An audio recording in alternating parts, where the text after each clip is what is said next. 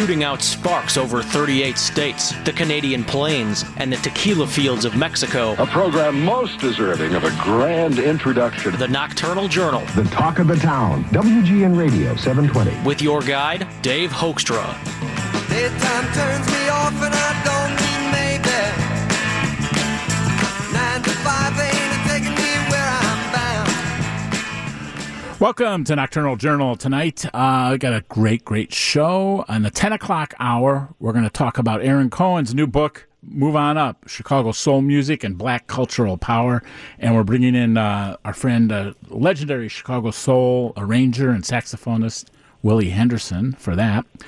And in the 9:30 hour, we're going to have Jerry Nicosia out from the Bay Area to talk about his latest book, Kerouac, The Last Quarter Century. And on the phone now from Connecticut, we have Monique Heller. How you doing, Monique? I'm doing well, thank you. Thanks for staying up with us on a Saturday night. No problem. Thank you for having me. It's a sad story, and then it turns out to be quite an engaging story. You lost your father, Joe, on September 8th, right, at age 82, Joe Heller. Yes. Mm-hmm. And you guys, I think I'm going to read a little, I was looking here, I think I want to read a little bit of the obit. You guys put together the obit, and it ended up being what the New York Times called, like, the best obituary ever. So, and I have to agree with them. Pardon me? I do have to agree with them. So here's just a couple things, and then we can link listeners up to it and stuff. But there's stuff about when the doctors confronted his daughters with the news last week that your father is a very sick man. In unison, they replied, "You have no idea." And you talk about your mom, Irene, met the love of his life, who was hoodwinked into thinking he was a charming individual with decorum. Boy, was she ever wrong. Joe embarrassed her daily with his mouth and choice of clothing. It goes on and on. I mean, and you and I talked when I talked to you earlier this week about why this resonates with people, and we get into that a little bit, but I think it's just so truthful and honest. But talk about Joe, talk about your dad, and tell the listeners who he was, and then we'll get into the specifics of the obit. I mean, my dad was a great guy. He was a great member in the community. He was a great father. He was a great citizen, and he lived for his family, and he lived to serve the community.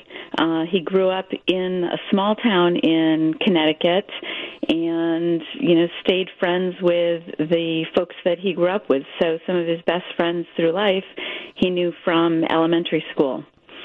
And he didn't like to leave the confines of Essex, which is a very small town. And so to have his obituary and his presence felt across the world has really touched us. Where did he work? He was a U.S. Navy vet. Give us a little bit of his resume. So when he got out of the Navy, he went to work for Cheeseboro Ponds, which is a cosmetics company, which has since been bought out many times over. And I guess he kind of hoodwinked them into thinking that he was a chemist. And so he was working alongside these college-educated chemists, and he was developing cosmetic products and makeup products and really holding his own. And he would bring home bags of creams and potions and makeup and lipstick and, things that they were developing in the labs. And, of course, growing up, my sisters and I absolutely loved having all of these cosmetics and goodies at our disposal. And more often than not, he would, sit on the floor and we would open up the beauty salon and we would make him up and do his hair. And, he was pretty much game for everything. Wow. How did he meet your mom? He met my mom. So when he was a chemist at Cheeseboro Ponds, my mom was a secretary for one of the executives there. And my mother was impressed by the fact that he was a chemist and, perhaps didn't have the backstory and didn't know that he was kind of faking it until he made it. And she saw him, fell in love with him, and the rest is history. And how long were they married? They would have been married for 58 years. So my dad passed away the day before their 58th wedding anniversary. Wow. And he joined my mom. My mom passed away in 2015. And he was a volunteer fireman, a public works snowplower. The reason I bring that up is how did he, and now I want to get into his persona, but how did he interact with the people in the community? Was he, paint a picture, was he a jokester? Was he like, I mean, how did he interact with people on his routes throughout his life? He always was a jokester, I mean, from as long as I can remember. And one of the things I did mention in his eulogy is we had these neighbors who had just moved into the hill where we grew up, and their front yard was wetlands. And anytime there was any amount of rain, my father, we were down in the basement painting signs about, look out for alligators, swamp creatures, whatever. And in the middle of the night, we would go and we would nail these signs up to this, this poor new neighbor who just moved into town, and they wake up and, their front yard, which is a swamp, is, laden with signs about, warnings of alligators and such. So that was his welcome for them into the neighborhood. You said, go ahead. My dad started off at Cheeseboro Ponds, and when the organization left town, he decided to, work for the local concrete plant. He was a town constable. He did pretty much anything to, cobble together a living so that my mom could stay home with the three of us. You say in here about Joe was a frequent shopper at the Essex dump and left his family with a house full of crap, 300 pounds of bird seed and dead houseplants that they have no idea what to do with. So did he collect a lot of stuff? I mean, obviously, right?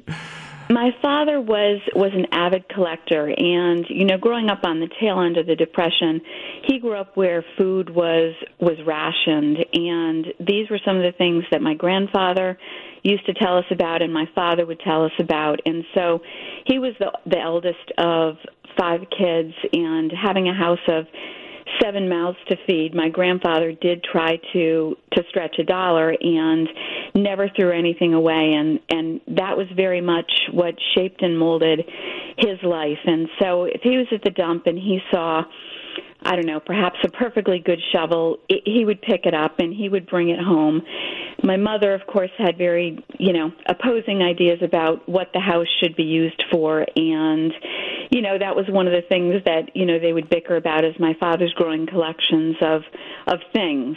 And more often than not, someone would reach out to him and they'd say, hey, Joe, do you have, X, Y, and Z? He'd go down to the basement. He'd pull out one of 8 of, whatever he had collected and give it to this person. Yeah. And so if something had any sort of utility or life left to it, that necessarily, wound up in our garage or our basement, and we're wrestling with some of those things now. Boy, I told you, I lost my parents a few years ago. My dad was born in 1920, and it was the same. It was the same deal. And cleaning that out is really, really daunting. It's a dubious task. Yeah, it really is.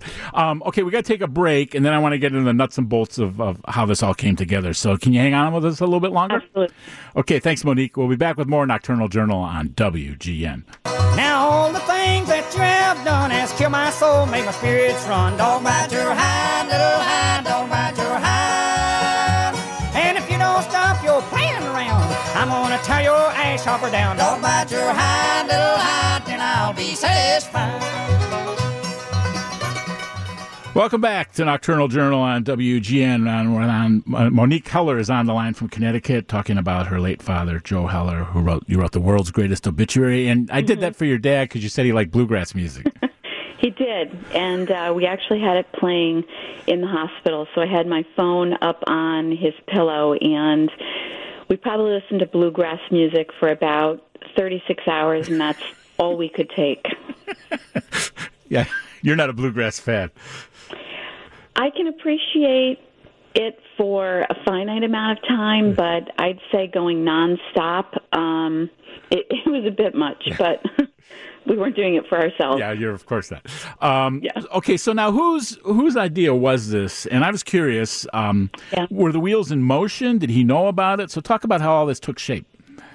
He did know about it. So, my dad and I had a very close relationship, and I've been writing down stories and memories and thoughts for, the past couple of years. He's had a couple of health issues come and go over the years, and we'd say, oh, this might be it, oh, this might be it, and it never was. And so I just had a notebook where I just started taking some notes down about things that I wanted to recall and what I wanted people to know about him.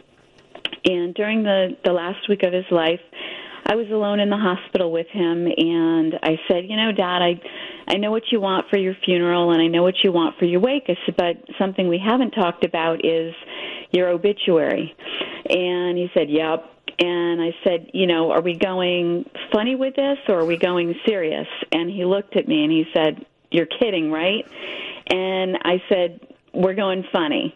And he said, I want people to tell stories about me. I want people to remember me. He said, I don't want my resume, in my obituary. That's not who I was about.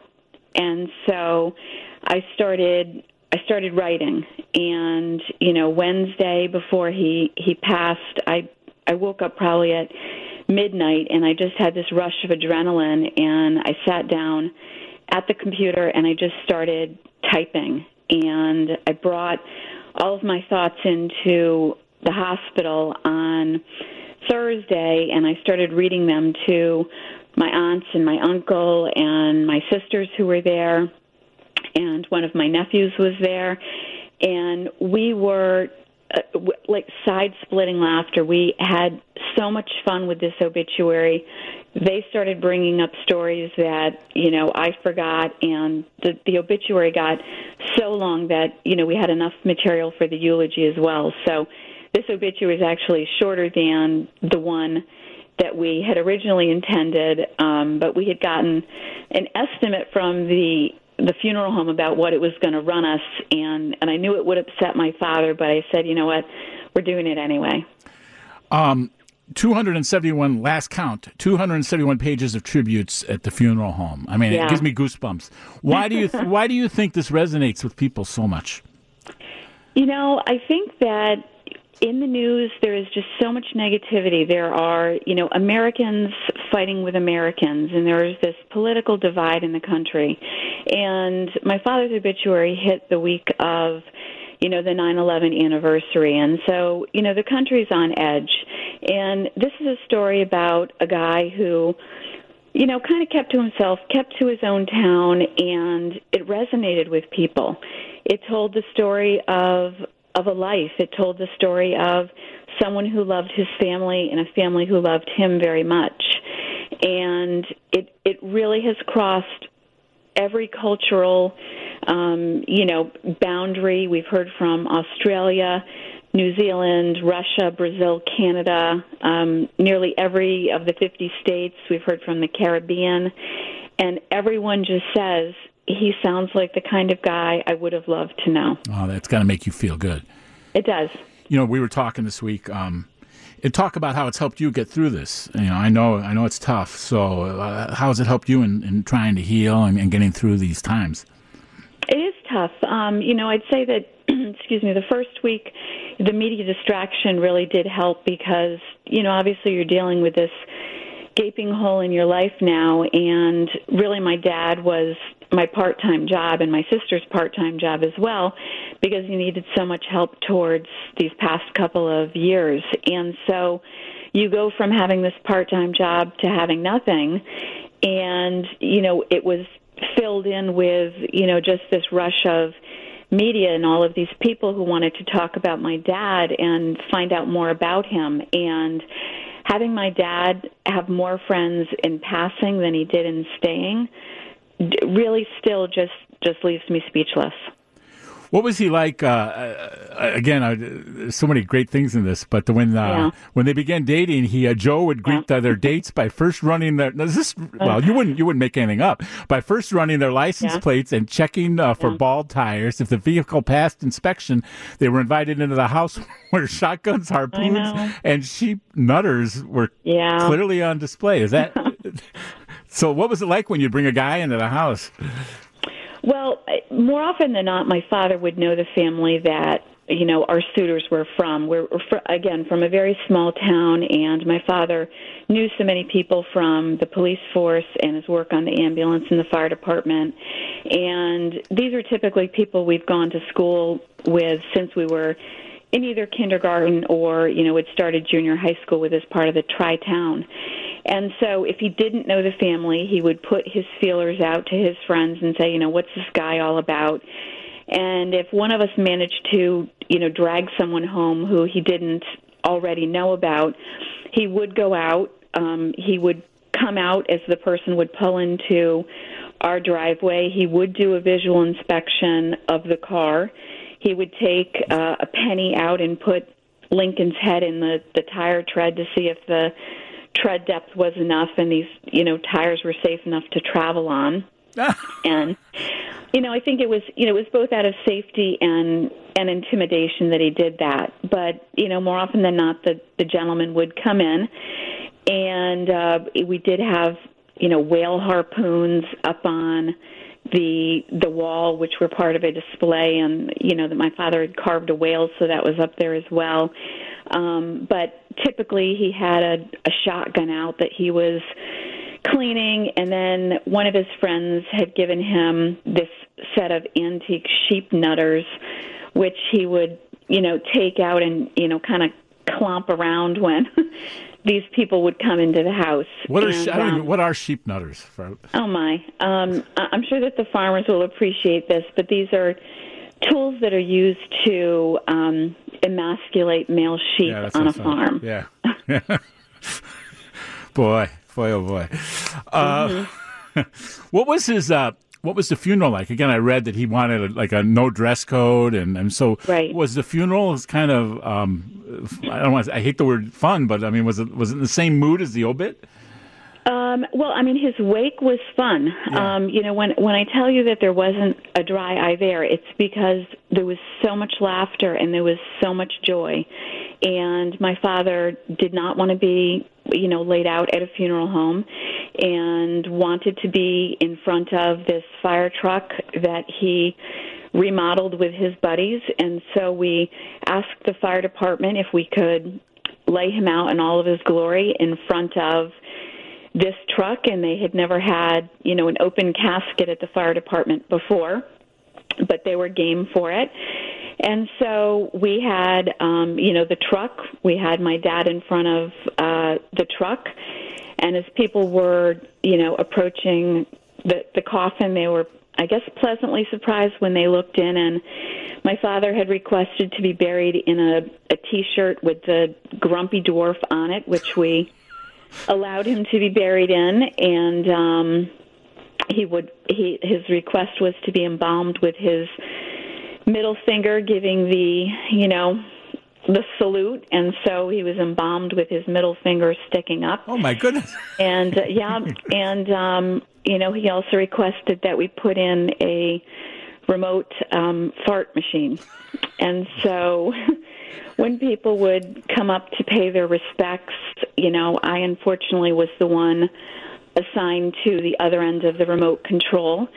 And, as we were greeting people, if I knew that they wouldn't have a heart attack, we were just letting them rip from the casket. And people were leaning in, and they were saying, "Oh, my gosh, this is so Joe. And this is so Joe." And only one person jumped back, and it was really funny. And everyone was laughing. We had, my dad on one side. We had a ton of food and sandwiches and salads and whatnot on the other, and it was a party. It was a celebration. It was everyone coming together and telling their Joe stories, and this is exactly what he wanted. Well, thank you. We got to wrap this up, but thanks so much for joining us. I want to say before we let you go, and thanks so much for sharing these stories. They're great, Monique. Tell us about the Facebook page where people can follow you guys. So I created a Facebook page for my dad, and it's, just Joe Heller. And we have a repository of, everything that's been going on around the world in his honor, and then just, some family pictures. And so, we'd love to have, everyone go up and see the site and like the site, and we're just going to keep going on with the press and the media antics and some of the things that my father would have enjoyed seeing. Well, thanks again for sharing the stories of your father with us here on WGN. Let's stay in touch, Monique, okay?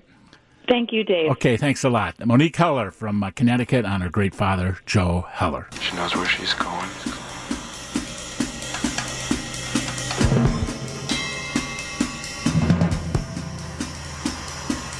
Kerouac. The observation machine, caressing the most passing of scenes with photographic love. A passionate, photographic love. Vulnerable as any window. His memories pull shades up and down. Doors are knocked on, telegrams arrive.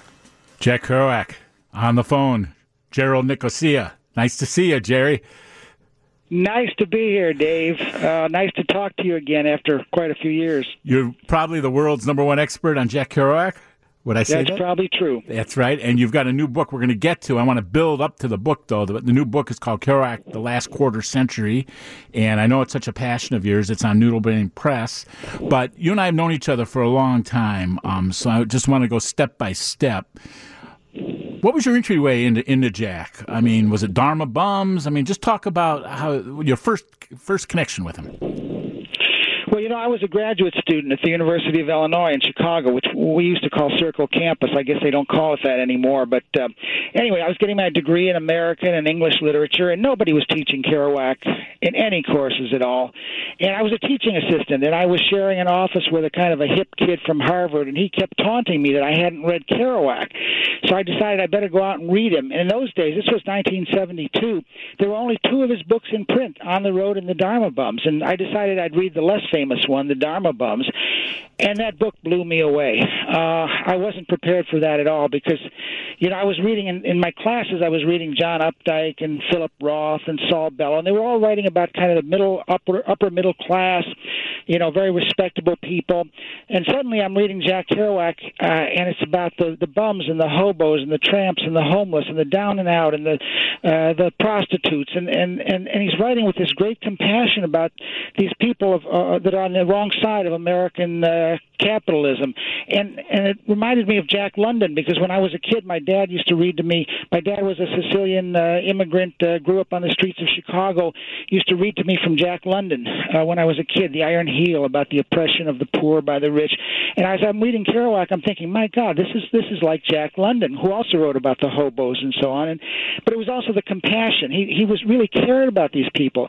He wanted them to have better lives. And I just thought, this is extraordinary. And I was upset that no one would teach him in any of the classes there. Why do you But it wasn't just that school. Anywhere. They weren't teaching him anywhere in the United States at that time. Why do you think that was? Well, the Beats, they were attacked very heavily in the press. They were called black spots on America. J. Edgar Hoover said the Beats were one of the 3. The former head of the FBI. I better identify him for younger readers. J. Edgar Hoover said the Beats were one of the 3 greatest threats to America. The press that these people got was enormously bad, as if they were leading an insurrection of juvenile delinquents or something. And most of Kerouac's books went out of print very, very quickly because of that. And academia, again, sort of accepted that the Beats weren't even serious writers. They were kind of these hooligans, these crazy drug addict street people, and they were not taken seriously as writers at all at that point. This is the October 21st, is that right? The 50th anniversary of his passing? I know. The 50th anniversary is coming up, October 21st, and it's really amazing because here you are now where Kerouac is recognized, I think I can safely say, as one of the greatest American novelists and writers of the 20th century. And yet, 1972, when I was in graduate school, you couldn't get a professor to teach him. Yeah, right. And we're going to get into that with your book about how his image has evolved, for lack of a better word. So then you do Memory Babe. Tell the listeners what Memory Babe, 750 pages, that came out in 1994. I mean, that's 1983. That was the second one. 1994. Yeah, the first edition was Grove Press, 1983. Yeah. Talk about that. Well, I I decided I wanted to do a book on Kerouac when I was out of school. I could have gone on to UCLA. I had a 4-year fellowship, but at that time, again, I realized if I had done that, they weren't going to let me write a thesis where I was celebrating Kerouac because he was anathema. He was hated in academia. So I gave it back, and my professors at UIC they said, "You must be crazy. You're giving away a 4-year fellowship to UCLA." I said, "But no, I'm just going to go out on my own." I started working as a substitute teacher in the Chicago area, supporting myself as a freelance writer, determined that someday I was going to write a book to show people what a great writer Kerouac was. And there was a guy named Carl Mackey in Chicago who was starting a magazine. It never got off the ground, but he gave me my first check to New York. And once I started interviewing people, I realized there were all these people out there nobody had ever talked to. And so the money dried up very quickly. The magazine went under, but I kept going. I hitchhiked, I rode buses, I slept on people's floors, and I carried this really good. I invested all my money that I had in a beautiful Sony tape recorder, the best I could buy, and I taped 300 people all over the country talking about Kerouac, most of whom had never been interviewed before. And what were some points of discovery for you as you went through that process? How long did that take? Well, it was 2 years doing the interviews, 2 years doing the actual writing, and it was another 2 years fighting publishers. I went through 3 different publishers that they're partway through they would cancel out, and it took another 2 years to get the book published. So it was a 6-year process altogether. What was the first question? I'm sorry. Oh, your points of discovery. What did you learn that you didn't know before? Well, certainly I learned about his bisexuality, which was something that he had kept very, very hidden. And also that there was a dark side to him, I guess, because, I came in with a very positive view of Kerouac, that here was new Jack London and a new champion for the poor. And I found out that there were certain traits of anti-Semitism. There was a lot of anger toward women, misogyny. He didn't want to support his daughter. He didn't want to recognize his daughter. I began to see that there was a lot of pain and anguish, as there often is in great artists' life. In fact, sometimes I think a lot of great art comes out of that pain and anguish. But there was definitely a large dark side that he was managing to somehow transform into this book. He wrote a book on the road that, I run into people. I swear to God, almost every week I run into people. When they find out who I am, they say, "On the road changed my life." I ran into an old musician here in Mill Valley, California, the other day. He said, "On the road changed my life." And that's just over and over. That book liberated people. It somehow taught people to celebrate life, to enjoy life, even if they had nothing, just to enjoy the beauty of being alive. It had all those great positive impacts, and yet the man who wrote it was himself, in a great deal of anguish. And in fact, as you know, he drank himself to death at the age of 47. Yeah. So you continue on the path. You and I maybe last spent a lot of time together with Jack in Ghost Town. Talk about that. That was a play you put up here in Chicago, right? Yeah, I was working with the Practical Theater at that time, Paul Burroughs, and also I was friends with John DeFusco, who was because I was working on a big book on Vietnam veterans, which eventually got published, Home to War, and I was friends with John DeFusco, who was a Vietnam veteran who wrote and directed the play Tracers, and so both DeFusco and Paul Burroughs were saying we need a play about Kerouac, and so I said, well, I've got all these interviews, I've got all this material, I can certainly, and I'm good, I think I'm a good writer, I can do it. And I wrote Jack in Ghost Town, and Paul Burroughs at the Practical Theater did the first staged reading of it at the Practical Theater, and Del Close played the part of the old Jack Kerouac. There's a young Jack and an old Jack. They get two Jacks in the play, and I thought and you covered that, as I recall, for the Sun Times, and I thought it went over very well. And it's had a number of staged readings, basically all over the country, but it's never been fully produced. I think he played. I was going through my notes. Del had some Charlie Parker music in the background and stuff. I mean, they did a very nice, a staged reading, but they actually did a very nice job with music effects, and I mean, I thought it was very well done. Someday, I'm about to turn 70 years old here. I hope while I'm still alive, I get to see that play actually produced somewhere. Okay, and then we're going to get into the book in a little bit. Why have you stuck with this so long? Him as a subject? Well, I wrote a long time ago. Somebody asked me way back in 1981. What are you moving on to? And of course, I have moved on to a number of things. I wrote this big book on Vietnam veterans, and now I'm working on a big biography of Ntozake Shange, the pioneer black woman writer for colored girls who've considered suicide when the rainbow is enough. But anyway, I told this guy at the time. I said, "Well, Kerouac, he just won't let go of me for some reason. He's not done with me yet." And I became close friends with his daughter, Jan. Yeah, we'll get to that. Yeah. And I mean, that's a big part of the reason why he remained in my life. Obviously remained in my life because as a writer, he's been an influence on me all my life. But, Jan was a very, very troubled person. He wasn't a father to her. Her mother was not around. She grew up on the streets of New York, got into drugs early, and was cut off from her father's estate, which she didn't know why, but it turned out to be a forged will. But anyway, Jerry, we got to take a break, and then we'll get back to her. Okay? All right, so don't go away on Nocturnal Journal on WGN. Hey, Jack, now for the tricky part. When you were the brightest star, who were the shadows? All the San Francisco B-boys, you were the favorite. Welcome back to Nocturnal Journal. I'm Dave Hoekstra, and on the phone is author Gerald Nicosia, the author of Kerouac, The Last Quarter Century. It's out now. We'll get the information to you here in a minute. You say here at the reasons for this book, Jerry, is I feel it's high time for people who say they love Jack Kerouac to start to think about what he really stood for. It was not commerce or capitalism or local boosterism, but I like this, but rather the universal sacred heart. How do you feel about people name-checking him in rock songs like 10,000 Maniacs just did there? Oh, well, that's great. I mean, the fact that he influenced all these writers and artists, Bob Dylan, Patti Smith. I mean, this is beautiful. What I'm complaining about is, Kerouac has been turned into a cash cow over the last 20-some years. His manuscripts and his papers were sold off piecemeal to collectors and dealers for the highest prices. On the road, that first pioneer roll manuscript, he typed the whole thing on a 120-foot long roll of paper, speed typist, that was sold off to Jim Irsay, the owner of the Indianapolis Colts, for $2.5 million. And many other manuscripts were sold off. We don't even know where they are. And, of course, they have leather Kerouac, leather jackets. Banana Republic was marketing, and Volvo was using Kerouac in an ad. That's what I'm complaining about, that kind of commercialization. But the fact of his inspiring artists, well, that's a good thing, You point out that he died with $91 in his bank account. That's an absolute true fact, yes. Talk about, we kind of cut you off there for the breaks, but talk about Jan. You did a thing with her called A Life in Memory in 2009, but you were very close to her. Don't understate it. You were taking care of her when she was sick, Jan, and talk about her.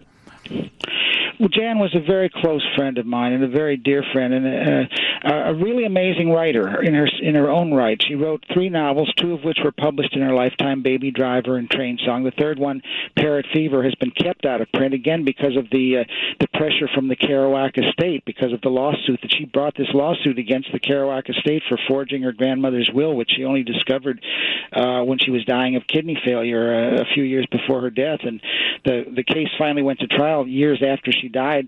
Jack's nephew, Paul Blake, finally carried it to trial. And it was proven in court that the Zampas family had forged the will of Gabriel Kerouac, but because of a legal loophole, which was essentially a statute of limitations, that the verdict had come too late, they still keep this estate, even though it's been proven. It's in the books. It was a final appeal, appellate decision. It was proven. The estate of Jack Kerouac was stolen by a forged will. But anyway, Jan was fighting this while she was dying. She was dying of kidney failure. She was on dialysis every day the last 4 years of her life, and it was very hard. But she didn't want it. People, the other side, there were people that were trying to keep this stolen estate with, she's doing it for the money. Well, she wasn't doing it for the money. She knew she was going to die, but she wanted to preserve his papers. She wanted to get them all in one place in a library where people could study them and stop this selling off of things. And so I was helping her and supporting her in that. But we had been friends way back from the time we were both in our 20s in the late 1970s. And she was, in those days, a very beautiful woman and brilliant woman, but troubled because, she didn't have a father. She was haunted by the father who was never there for her. The brother-in-law, John Zampas, that's who you're talking about, inherited the literary rights to his work. Now, he passed away in 2018, correct? Yes, that's correct. So where are things right now? Well, the Sampras family, they're still controlling the estate because of this. It's called a Florida non-claim statute. It's essentially a statute of limitations. Even though it was proven that they got this, Stella, Jack's widow, got this material by forging his will, and then she died in 1990 before anybody knew that it was a forgery, and she left everything to her brothers and sisters. And Jan didn't discover this till 4 years later, and didn't bring her lawsuit till 4 years later. And so under Florida law, because that lawsuit was filed too late, even though it was proven in court the will was a forgery, they still keep everything. And now the estate is being managed by John Sampras's nephew Jim and his adopted son John Shen Sampras. But there's a great deal of control being placed on Kerouac scholarship. That's one of the things I talk about in my book. You know, they put some materials at the New York Public Library, but if you want to use them, you need the permission of the Sampras family. If you want to write anything about Kerouac, you've got to get their permission. And if they don't like what you're writing about Kerouac, you're not going to be able to use those materials. This kind of control has been really damaging Kerouac scholarship, I think. Are they aware of this book? I haven't heard anything yet, but I would think so. There's some initial reviews out on the web, so I'm sure they're aware of it. Now, there's nothing I say in the book that's not absolutely documented and true. Those decisions are on file in the probate court of Pinellas County, Florida. If anybody wants to look them up. Well, it's a great book, and it's passionate because you're not it's a great read because you're not a neutral observer at all. You know what I mean? Now, I'm going to let you call the shots here, Jerry, since we're old friends. Do you want to read a poem, or do you want to talk about the Joan Anderson letter? That's one of my favorite chapters. I think that would be an eye-opener for some of the listeners. You want to talk? Maybe we can do both. Let's talk about the Joan Anderson letter. But let's mention that I am going to be reading my poetry at St. Louis University, if you want to tell that, or I can give on November 2nd at the Arts Hall there at St. Louis University, November 2nd, with a 8-piece jazz ensemble. I'm going to be reading my poems about Jack Kerouac and the Beats in St. Louis University. Yeah, we have November St. Louis 2nd. listeners from a forthcoming book called Beat Scrapbook at the Krasenberg Arts Center at St. Louis University, accompanied by George Sams and his 8-piece jazz ensemble. It's free, 8 o'clock, free and open to the public. That's right. Good for you, Jerry. Are you going to come up from Chicago and promote any of this? Oh, no, I'm not. I'm just coming into St. Louis and then coming back to the Bay Area where I live now. But since we have a little bit of time, let's just do the Cassidy letter, because I'd be glad to talk about that. It is really important. The Joan Anderson letter, you mean? Is that what you're talking about? Yes. Yeah, Cassidy's Joan Anderson letter. Right. Okay, talk about that. Well, nobody knew where it was. People thought it was lost off of a houseboat in Sausalito.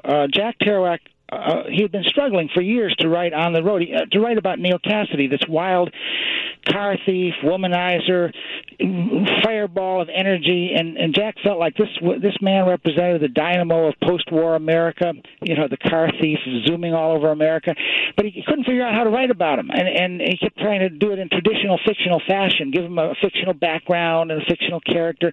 It wasn't working, and then Neal sent him this, which we knew about it because Jack told people about it. Neal sent him this 40,000-word, single-spaced typed letter recounting all of his adventures in Denver, seducing women, stealing cars, and it was all, in the first person, right as it happened. And when Jack read that huge, long letter, he said, "This is how I have to write on the road. I'm not going to." And it was really the foundation of what's called new journalism. Tom Wolfe and Hunter Thompson, where you're writing about real events, but you're doing it with character and dialogue. And Jack said, "This is how I'm going to write on the road." This was December, exactly what Neal did. December 1950. You write for giving him the key to writing on the road. I mean, this is an amazing discovery. Well, this letter, apparently, Allen Ginsberg had sent a copy of it out to some small publisher. They were trying to get it. Allen Ginsberg and Jack Kerouac were trying to get Neal Cassady published because they felt he was as great a writer as they were. And so Allen Ginsberg was sending the letter out to little publishers. They sent a copy out to this little press in San Francisco. The guy didn't publish it, and he just put it in his, whatever you want to call it, his garbage pile. And then when his office closed down, somebody else scooped up all that garbage and kept it, stored away in a house somewhere. And it was only like 3 or 4 years ago that when the guy who had taken the letter from the other guy's garbage pile, he died, and his daughter sent somebody in, "Can you go through this house and see what my dad left, if there's anything of value in there?" And this guy is sort of a professional scavenger, Michael McQuaid. He goes in there and he's going through everything. He's a big Kerouac fan, and he's going through all this stuff, old pieces of jewelry and this and that. And suddenly he comes upon this letter which describing all these adventures in Denver in 1945, and the guy's enough of a Kerouac fan to think, wait a minute, this is the Joan Henderson letter. This is the thing we've all thought was lost.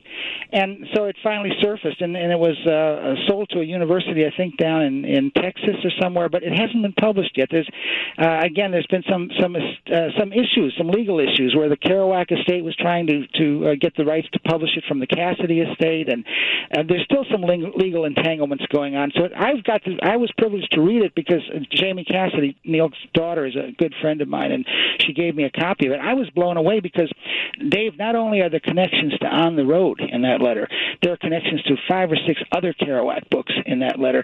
In fact, the whole voice of it is very much Kerouac's voice, and I'm thinking that maybe Kerouac isn't, maybe he's a great writer, but in a different way than we thought. Maybe he didn't originate all this stuff. He was just smart enough that when he heard this in Neil Cassidy, he realized this is new. This is a new way of writing. Boy, that's fascinating, and it's not available to the public yet. It's locked up. No, it's in this library that bought it at an auction, and again, you could look this up online. I forget the name of the school. It's down in the south somewhere. It's either Louisiana or Texas, but I mean, it can be viewed. It's at least it's in a library. Unlike these Kerouac manuscripts that were sold to collectors and dealers and so on, this is actually in a library, thank God. And the Cassidys plan to publish it at some point if they ever get past all the legal entanglements. It says here record producer Jack Spinoza supposedly found it, and I mean, so it was a record producer was involved in this. Well, he was the guy that his office mate died, and instead of throwing all the papers in the garbage, I guess he thought his office mate was this small publisher, and I guess he thought, well, gee, this might be some interesting stuff. I think I should save it. And he did nothing with it. He just kept it in his house. And then when Jack Spinoza died, it was his daughter who hired the professional scavenger to come to the house and see if you can find any jewelry or anything valuable. And the guy finds the Joan Anderson letter. We got a couple minutes left. I want you to shout out the website and how people can find out about your book and also how they can find out more about you, Jerry. Well, I have a website, GeraldNicosia.com, GeraldNicosia. The book is it's a small press, and it's not on Amazon yet. It's Noodle Brain Press, but they can write to P.O. Box 130, Corte Madera, California 94976, and they can get information on the book or order the book that way. And I'm hoping soon to have it on Amazon. It's really just about to be released. It's sort of just off the presses. So, but hopefully in a month or two it'll be on Amazon. How busy are you this month with all this stuff going on?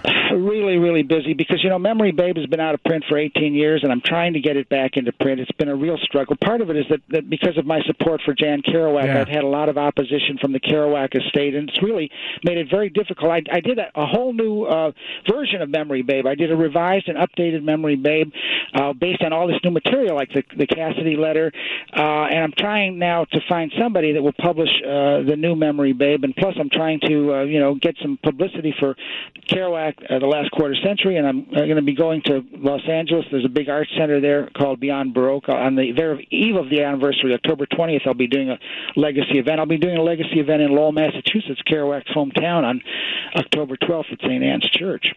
So a lot of stuff for Kerouac this month. Well, thank you, and people can see you November 2nd in St. Louis, right? That's absolutely right. Well, thank you, Jerry. Thanks for taking your time out on a Saturday. I think it's in your book. When you write about someone, you also take on their karma, and I think that's happened with you. For good and for bad, but you can't argue with your fate. And plus, I could have had a worse person. At least I'm not writing about Charlie Manson. I'm writing about somebody that did a lot of good and inspired a lot of people. So that's a good thing. You're the best, Jerry Nicosia, author of Kerouac, The Last Quarter Century. Thanks a lot for joining us. Thank you. Okay. Bye-bye. Move on up and keep on wishing. Remember your dream is your only scheme, so keep on pushing.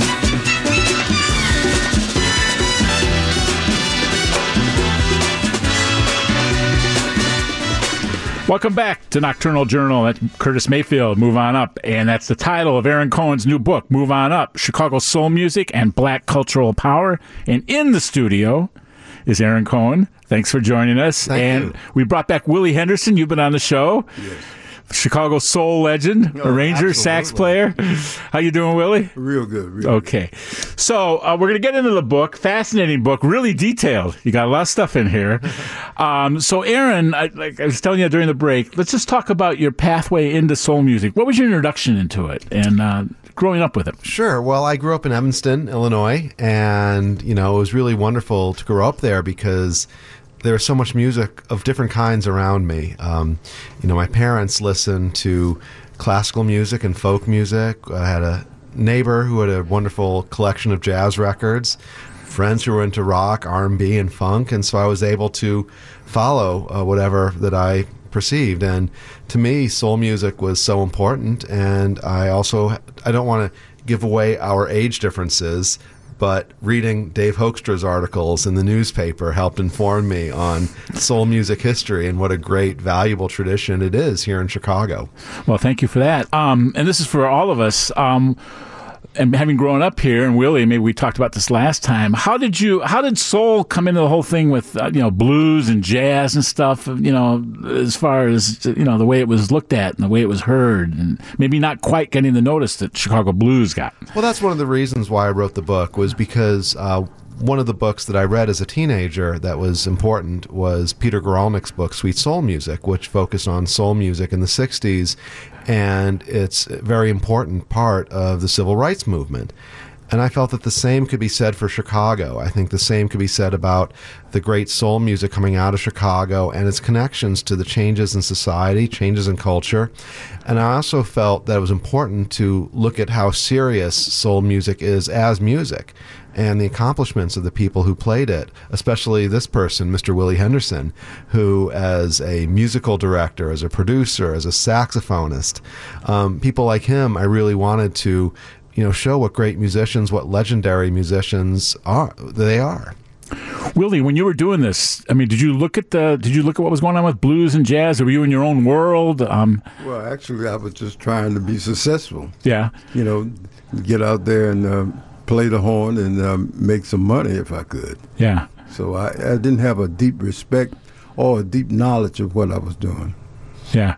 Well, I want to get into some of the stuff you learned in high school that Aaron brings up in the book. Yes, we'll get to that. Yeah. But in 101, was there a difference between Chicago soul and Memphis soul and New Orleans soul? And if so, what was the difference? Well, that's the funny thing, because I grew up in Chicago. I interviewed more than 100 musicians and other people for this book.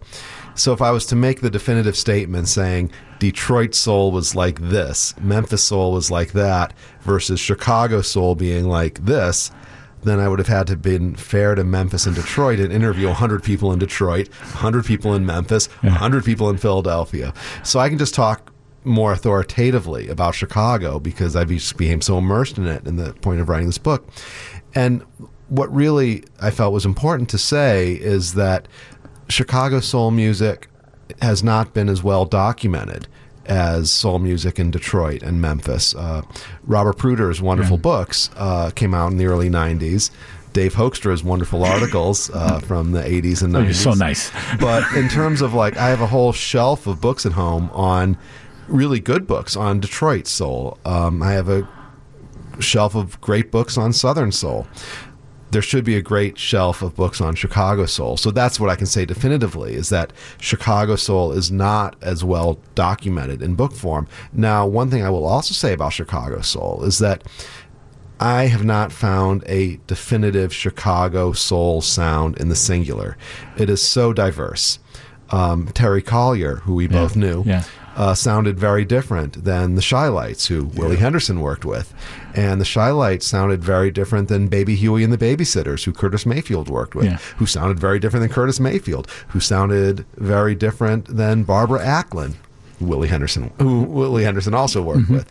And there was so much diversity. And another job I had over the years was I was an editor at Downbeat magazine, and I always felt that the boundaries and definitions of jazz should be wide open too, because Von Freeman, a Chicago jazz musician, sounded nothing like Anthony Braxton, a Chicago jazz musician. So the boundaries for jazz are so open that I felt the boundaries for soul should also be open, and Chicago embodied that in so many ways. Yeah, pick up on that, Willie, what he just said. Well, no, there were so many different styles of music. Then you had here in Chicago and in Motown and in Memphis, they had a certain group of musicians that worked together, and they established the sound. You have various arrangers that you can tell. They could, a guy in Memphis like Willie Mitchell, he could go to Detroit with his guys and still have the Willie Mitchell sound. So that's what it's all in the musicianship and camaraderie and the arrangements of the music, and has to do with lyrics, songwriters. Like people in Motown, like they had a certain style. I knew I could hear the come in and doom doom doom doom doom. You knew it was Motown. You hear Norman Whitfield direction. Right, and then Norman Whitfield or Holland Dozier Holland. Well, Holland Dozier Holland, but it was a kid, Paul Reiser. Sure. Paul Reiser, he did My Girl. Yeah. They had they grew up in the sound. Sonny Sanders, who did a lot of arrangements before he came to Chicago. Yeah. Yeah. He grew up in that situation, and that's why Carl Davis would bring them in for our sessions. One thing I always heard is that at that point when you guys were doing this, there was a lot of jingle work. There was a big commercial center, and people would play commercial sessions during the day and stuff. And is that true? Was there a lot of musicians doing that commercial work here? Yeah. So their chops were up. Mm-hmm. And just down the street, we're just down the street from some of the big advertising agencies that were here. Yeah. So they were working. A lot of people working. Yeah. So when did you begin this, Aaron? Well, the earliest interview in the book was the interview I did with Terry Collier, and that was in January of 1997. And that was for a Downbeat article. And, I did a bunch of other things between then and now. I went to graduate school. I edited Downbeat for a few years. I wrote a book on Aretha Franklin's Amazing Grace album. So I did a bunch of things. But I came back to working on this book in 2010. And in 2011, it started picking up steam. In 2013 was when I signed the contract with the University of Chicago Press, but by that time I'd been working on it for a couple of years, and now it's out. So in some ways, 21 years. In other ways, about 7 years. Books are hard. They are. Everybody says, write a book. They're really hard. We'll be back. We got to take a break. I want to get into more of the method of this after this on Nocturnal Journal on WGN. If I live one more year, I'm packing my bag, getting away from here. The town I live in is so lonely till I have to cry, and I'm not ashamed to tell you that I cry. I want my baby, if you see it. That's what we're talking about, Aaron Cohen. McKinley Mitchell, huh? Oh, yes. That Wonderful Records. It's like, wonderful. Boy, it's great nocturnal stuff. You can play that stuff all night. Absolutely. Very great nighttime record, that is. So talk about the imprint and the influence of your dad, Sheldon Cohen, on this project. Well, my dad was a longtime history professor at Loyola University of Chicago. He taught colonial American history, and something that he has always done throughout his work as a professor with the books he wrote, he always felt that the stories of the major people, the George Washingtons, the Thomas Jeffersons, have been told to death. And so he wanted to tell stories that were very important in terms of that period, but were not as well known and should be, whether it was education at that time and place or Americans who were held prisoner as POWs in the American Revolution.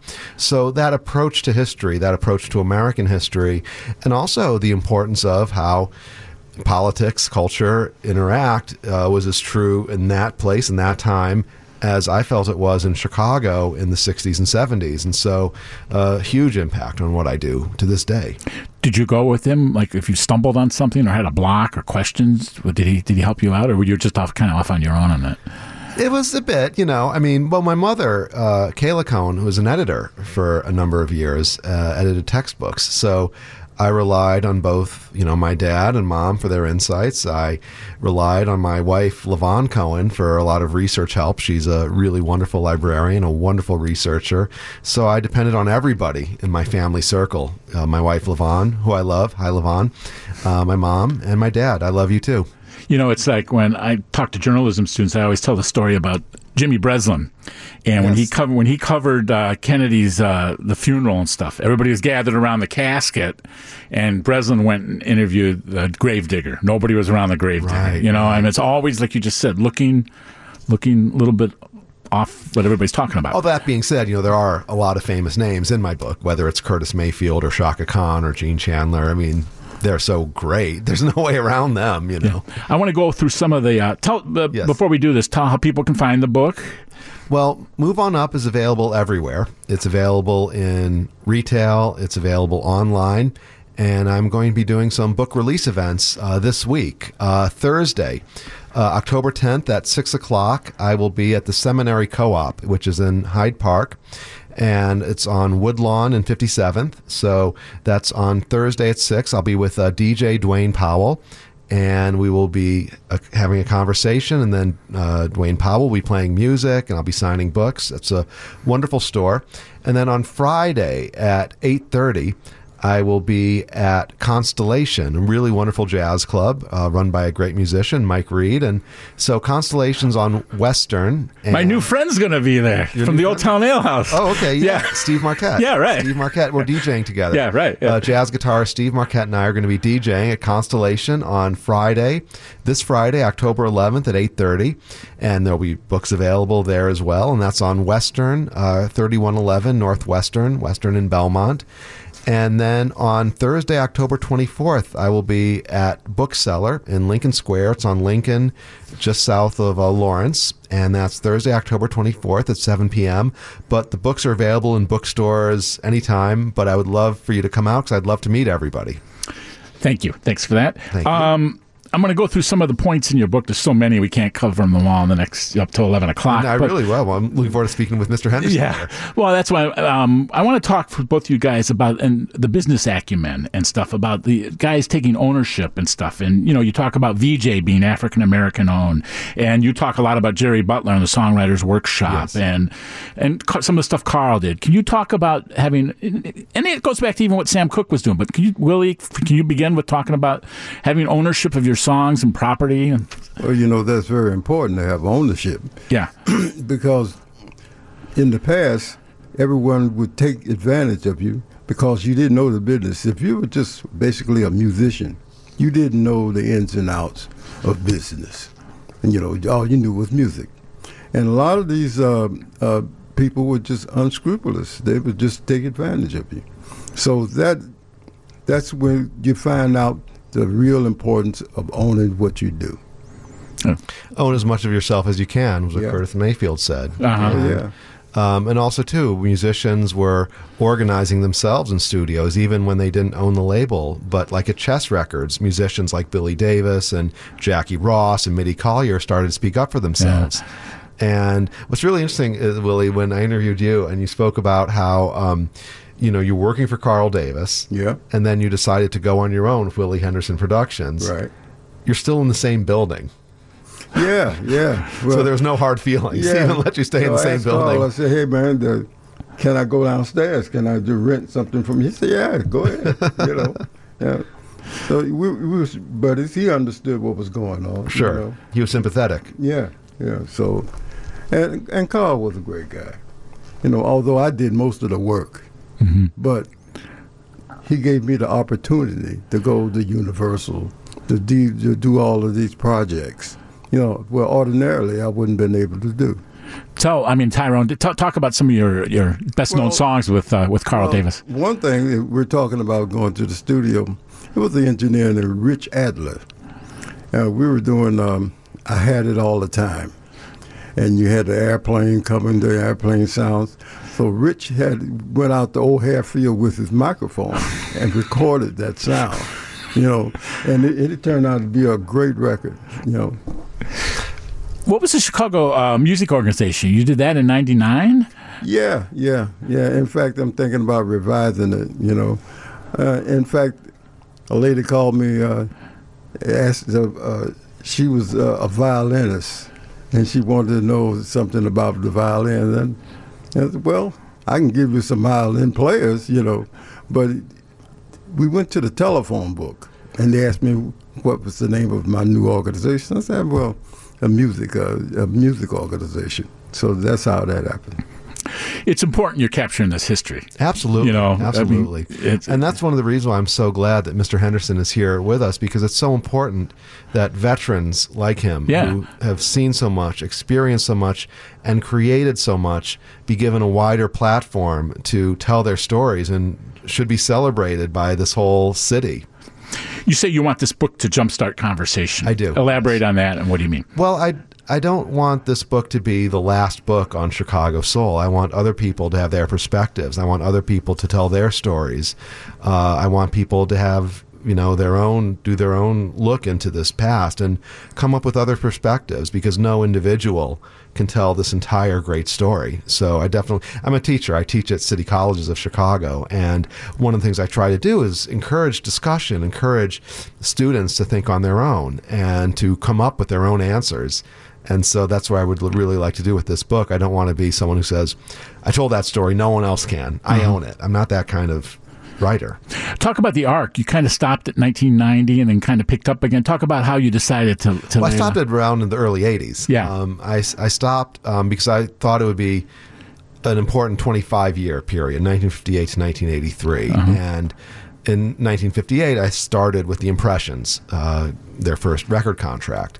And I basically end the book with Harold Washington's election, which a lot of musicians took part in. And so I felt that Harold Washington's election was the culmination of music and politics and racial issues in Chicago. Also at that time, the record industry in Chicago was not what it was. And I talk about why it was ending.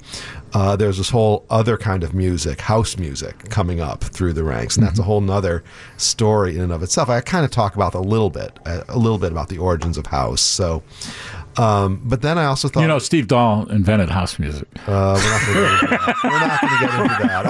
In the book, I talk about that whole story. No reason to repeat it here because I want to keep my language. Yeah, and but then I also want to talk about the present day and how people view this music today, the reissues and what they mean. Yeah, in the next segment, I want to get into sampling. What that is. We'll talk about that in a bit. And also, one of the nicest things about this whole project was right when it was ending, there was this emergence of really young, talented people who are not just R&B musicians, but they bring in R&B and jazz and spoken word. They put it all together.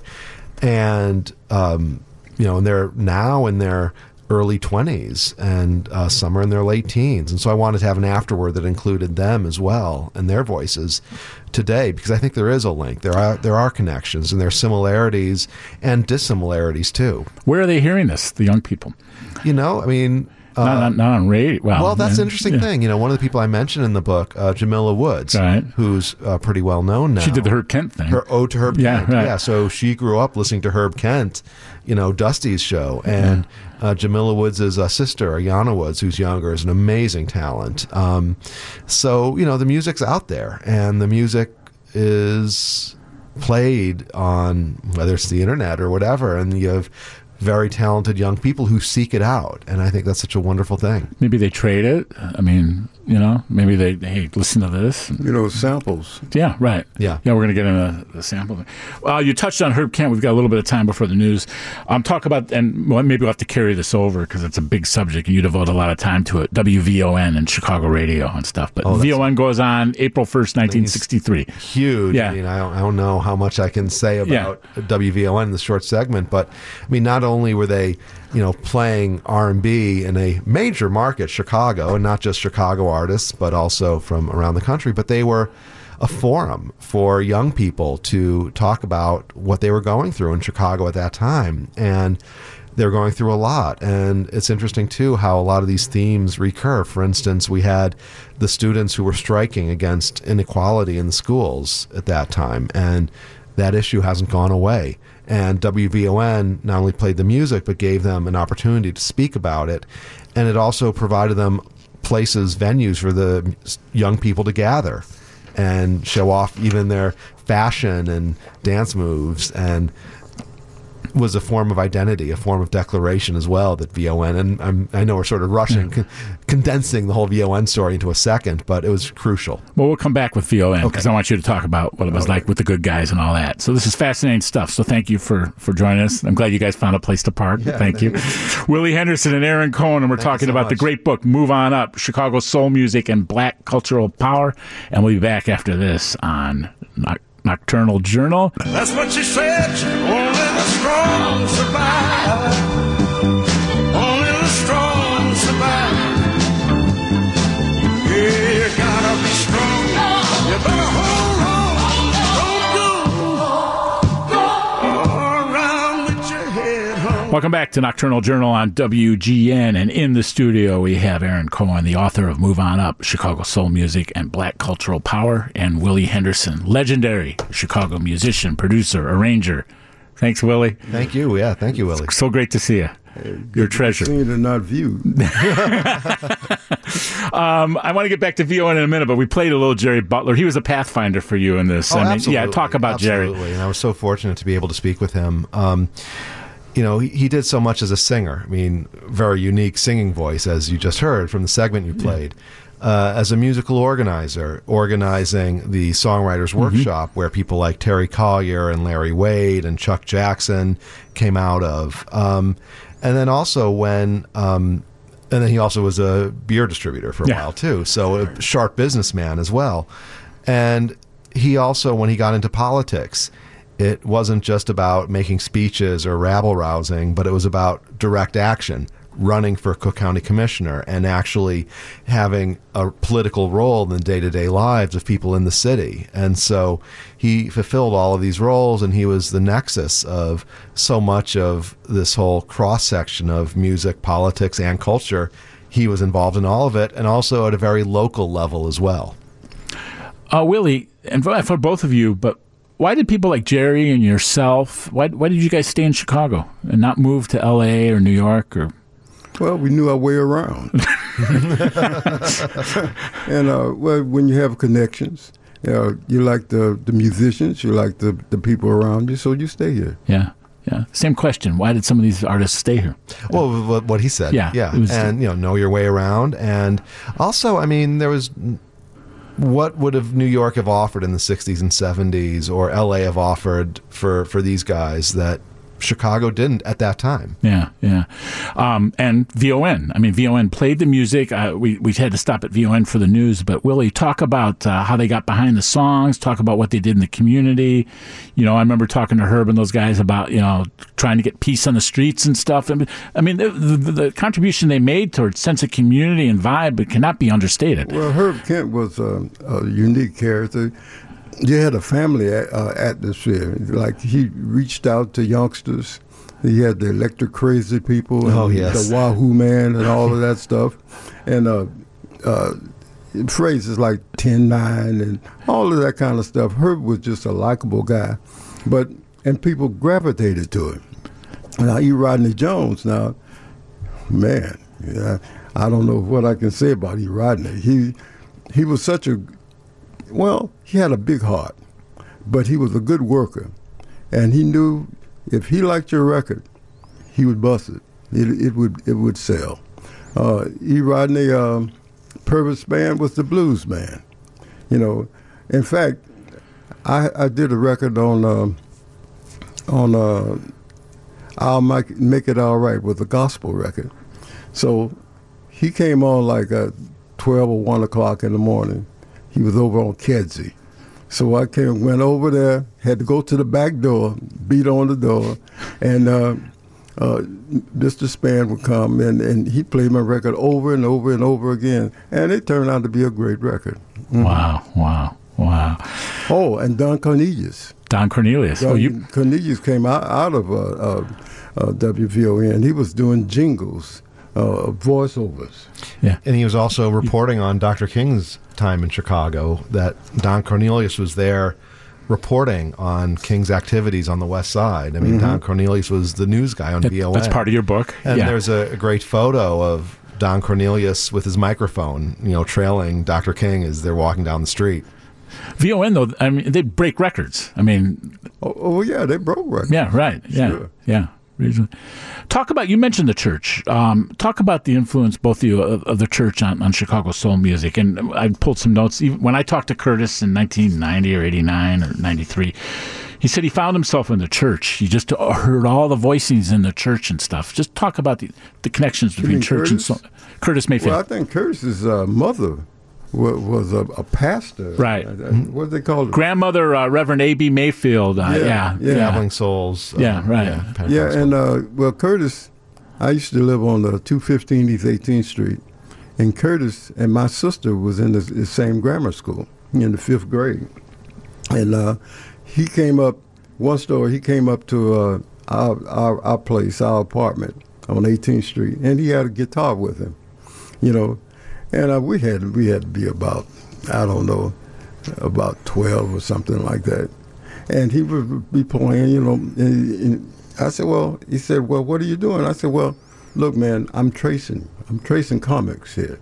You know, go in the front room. You know, he was playing his guitar. And then it dawned on me like, hey, he probably came up to see my sister and not me, you know. So yeah, Curtis, and I did a session for Curtis years later, and he was doing a film, Short Eyes, I think was the name of the film, and our tune was never released, but it was always a pleasure working with Curtis. And I think it was Roy Cooter said his guitar is like a jacuzzi. Sounds like a jacuzzi, like you're in a jacuzzi. Yeah, you dig that Gypsy Woman. Yeah, I don't know how he ever thought of that, you know, and with the tonality of the whole thing, it was great. Yeah, talk about church and soul. Well, one of the interesting things too about Chicago, and as I mentioned, the diversity, and a lot of that diversity in the music came because there were so many diverse churches in Chicago. I mean, the Shylights, Marshall Thompson came out of the Catholic Church. Curtis Mayfield, Jerry Butler, who we were just talking about, came out of a Pentecostal tradition. Patty Drew up in Evanston was, a Methodist Presbyterian tradition. Minnie Riperton didn't really have much of a church background, so they all had different approaches to music. And the fact that they came up through different churches, which had different styles of music, then there were the Flamingos, who sort of a Jewish spiritualist kind of church, too, and their music reflected that in some ways. So the fact that there was such diversity, and that's one of the reasons why the music was so strong in Chicago, is because out of diversity comes strength. Mm-hmm, mm-hmm. One of the great fun facts of your book that I learned, you ready, Willie? I didn't know this.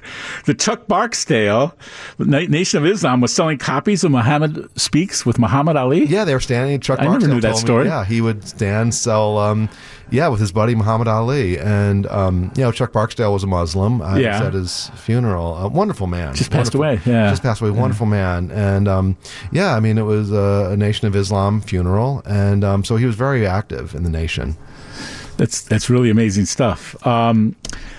So we go from the church to the clubs. You talk about the clubs in the book. Talk about, Purv's Place, the Copper Box, holding political rallies at the Copper. Yeah. Political meetings. Yeah, right. Such. Yeah. And also the High Chaparral was important. Clarence Ludd. And again, another meeting place, another venue, another public theater where people are gathered. And it was a place to organize. When organizing business, small businesses starting up in the clubs. Again, using the High Chaparral is a very important one. And then there was those venues that were not clubs, but community theaters. I mean, the Regal, a big one, of course. Mm-hmm, and Phil Caron, the Afro Arts Theater, where it's a showcase on the South Side for African culture. And it impresses the young people in the neighborhood. Who are the young people?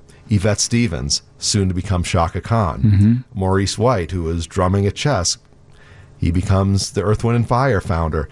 Brings in the musical lessons he learns at the Afro Arts Theater to Earth, Wind & Fire. The Pharaohs come out of the Afro Arts Theater, and some of them join up with Earth, Wind & Fire. So it was the clubs, it was the theaters, it was the cultural centers that doubled as theaters, and just these different and very diverse venues in Chicago. Willie, what was it like to be making this music as the civil rights movement was becoming embryonic and going into full force? Are we talking about the early 60s? Yeah. And the mid-60s, yeah. Well, I don't know. I was in the Army.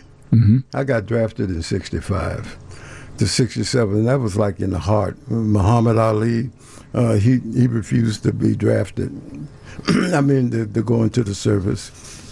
So I missed a lot of the action that was here in the street, you know. But it didn't affect me that much. Mm-hmm. Mm-hmm.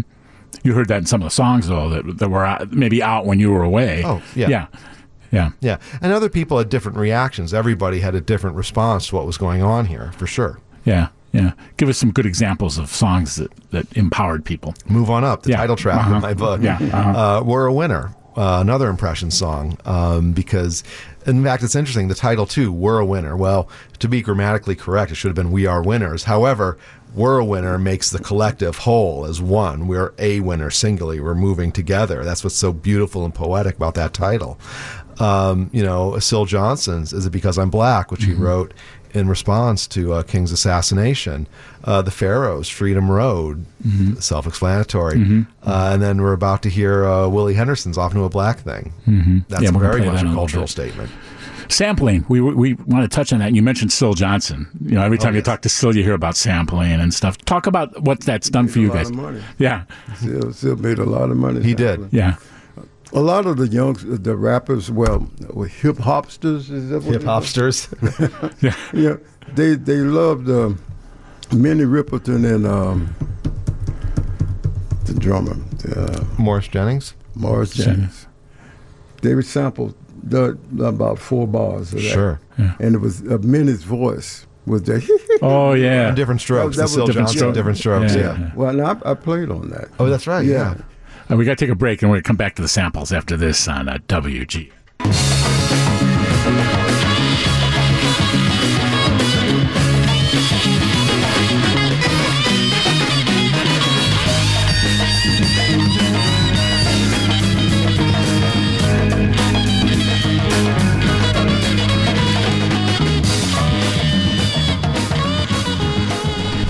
Welcome back to Nocturnal Journal on WGN. And in the studio, Aaron Cohen, the author of the fine book, Move On Up, Chicago Soul Music and Black Cultural Power. And it's on University of Chicago Press. Yes. Mr. Willie Henderson, thanks for joining us. That was your track there. Off Into a Black Thing. We were playing that. Really? Yeah. Willie Henderson and the Soul... Gerald Sims took a great solo on that. Pardon me? Gerald Sims took a great solo, guitar solo. Yeah, talk about Gerald Sims, actually, who he was. Well, I took Gerald's place at Brunswick. He was the music director before I got there. And so he and Carl decided to move in separate directions, and so I moved in. Great song. Yeah. Great song. But even though he was no longer the director, he would still do sessions like that one. Oh, yeah. Well, we was a family, Even if we had, if we fell out with one another, have arguments or something, but still, when the deal went down, we were still together. We were talking about sampling. What are some of the more popular tracks that have been sampled and stuff that you've been involved in? Well, my main one was the Beastie Boys. They sampled one of my tunes called Professor Booty, and I still get royalties from it, so I really can't get too bad. But the leader of the Beastie Boys saw me. We were at some function with I was playing with Otis Rush, and he said, "Man, I'm glad you didn't give me any hassle about that song." I said, "Well, it's okay." Then I thought about it. I said, maybe I should have given them a hassle, because they made a lot of money. The Beastie Boys is a big group. Because that was the thing, is that, a lot of the artists I spoke to who made money from sampling, Syl Johnson, Johnny Pate, because when he did the compositions for Shaft in Africa, and those were sampled later, they went after people. I mean, they really, and I talked to other people in the book whose music was sampled, and they didn't go after people for whatever reason, and they didn't get, because the people who sample aren't going to take it upon themselves to pay people. Yeah. It's the people like Mr. Henderson here who've been sampled who need to right, go after people. I've told you before I'd like to get Syl on the show, but I'm scared. Just be holding the button the whole time. Yeah, we probably should leave it at that. Yeah. Let's leave it at that. Leave it at that. Couple things, Aaron. I've been asked this, and I did a book on soul food and civil rights. I want to get to that in a little bit of time. But how do you define soul? How would you define soul? How would I define soul? I mean, that's going to take me like a long time to give you a big, full answer. It's a feeling. It's a feeling. It's a feeling. It's a feeling. He just said it better than I could. It's a feeling, and it's something where there's a feeling of authenticity, a feeling of realness, a feeling of heart, a feeling of... And it's natural. It's natural, a feeling of mind, and it's something that comes from a real community as well as from an individual. Yeah, it's a feeling of love. Feeling of love. I got to tell you, I was... now, again, it would take forever to define what all those mean, but that's the encapsulation. I was at the first Obama inauguration for the Sun-Times, and we went... This ended up in my book, but we went to a place called Marvin in D.C., and it was a Marvin Gaye-themed restaurant. They had the blessings of Marvin Gaye's family and stuff. And I'll never forget that we were in there having dinner and stuff, and Curtis's choice... the Impressions' Choice of Colors came on during that dinner. Yeah. And during the weekend of Obama's, and that's soul. He was amazing. Yeah. Yeah, Curtis. It was just, yeah. I mean, Bob Dylan, Curtis Mayfield, right? Right. Yeah. Oh, yeah. Yeah. Then the other thing I wanted to bring up is, I try to be as honest as possible. When the reader did this, when I did the soul food and civil rights book, they gave a nice review of the book and stuff, but the headline was, can a white writer write about soul food? So did you get that? I mean, a white writer taking this on, and I have an answer to that. But what was it like for you to venture into this? I mean, this goes back to what I said a few minutes ago, and that's everybody has their perspectives, and I want more people to tell their stories. I want more people to come out and tell the story of this history. So I just encourage everybody to do it, and I want people to know how the story should be told by everybody. Well, what you have done is you tell these stories, you're a vessel, and you tell them with so much respect and integrity and detail. And you've read the book, right, Willie? No. I'll give you a copy. I have a copy to give you, actually. But brought a copy for you. Just immaculately researched. You spent a lot of time in libraries. Well, and I'm so grateful for people like Mr. Henderson who spent the time talking to me. Yeah. I owe people like this the world. I asked this maybe I even asked this with Jerry Nicosia, who was on before you. But when you do a book and you're so much a part of it for so long, what did you discover that you didn't know before? You're very well schooled in this. But everybody I spoke to had their own story. Yeah. I didn't know Mr. Henderson so much about Mr. Henderson's life until he told me. Like, I didn't know about your Afro-futuristic magic space fantasy until you told me. The music magic space fantasy. Well, what's that, Willie? Well, when I was working over at Malcolm X College, they asked me to write a play, and so I wrote a musical. And they performed it for two years over there.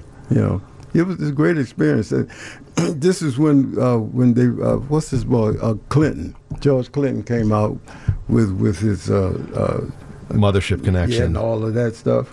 So, and I wrote a thing that was based generally around that, but I created my own characters and the whole thing.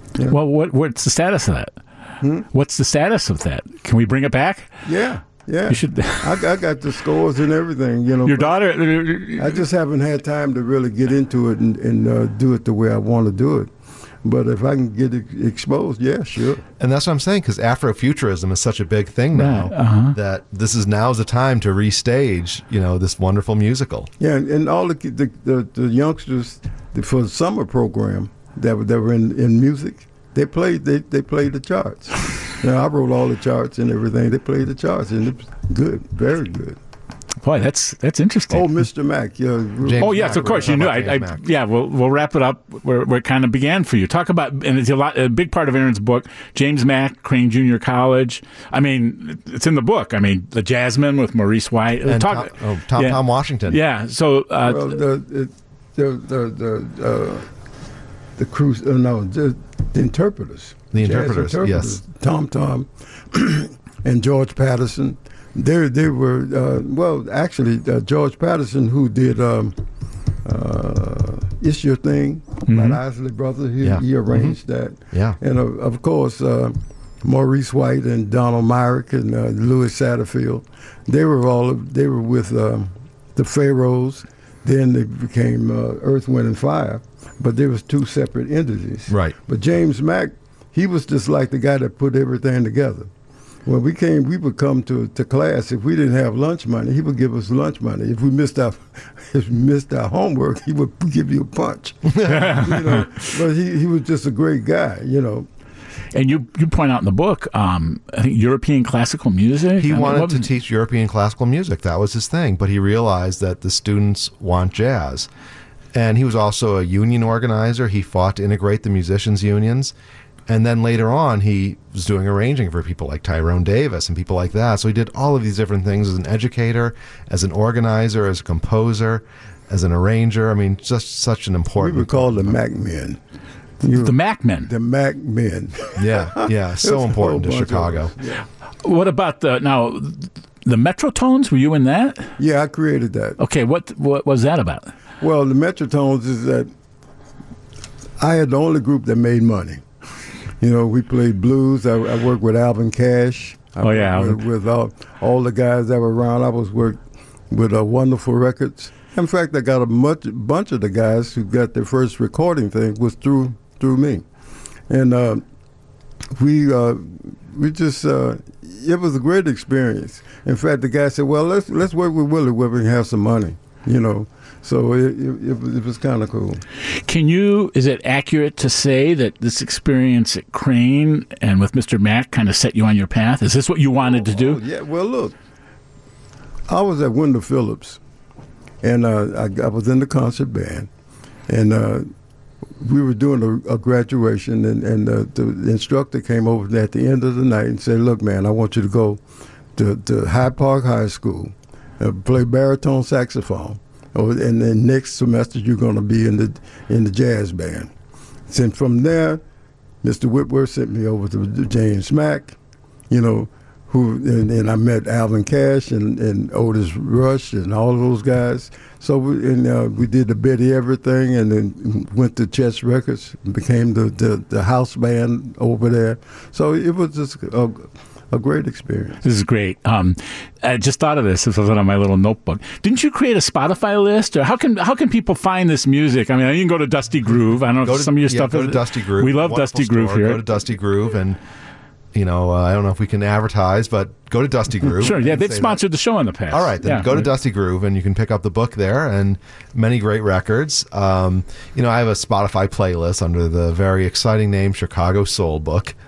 It is and so I put a lot of songs that were on there, but definitely you want to hear these as on record, and so go to Dusty Groove. But yeah, let me just also say, so going back, Thursday, October 10th is you'll hear the music too, because on Thursday, October 10th, DJ Dwayne Powell will be playing the music, and I'll be speaking at Seminary Co-op Bookstore on Thursday, October 10th at 6 p.m., and that's on Woodlawn and 57th. And then Friday at Constellation on 3111 Northwestern, that's Western and Belmont, I'll be DJing with jazz guitarist Steve Marquette, and books will be available as well as your opportunity to hear these great songs. Thank you, guys. Thank you. The door's open for both of you, always. Willie, you got to come back next month. Hey. We'll talk about more stuff. When you launch that play, you come back, all right? Well, just give me a call. Yeah. Okay. Thank you so much. It's such an honor to be here. Okay, thanks, you guys. It's Move On Up, Chicago Soul Music and Black Cultural Power. Aaron Cohen, the author in the book, and Willie Henderson is in the book. So thanks for listening tonight on Nocturnal Journal.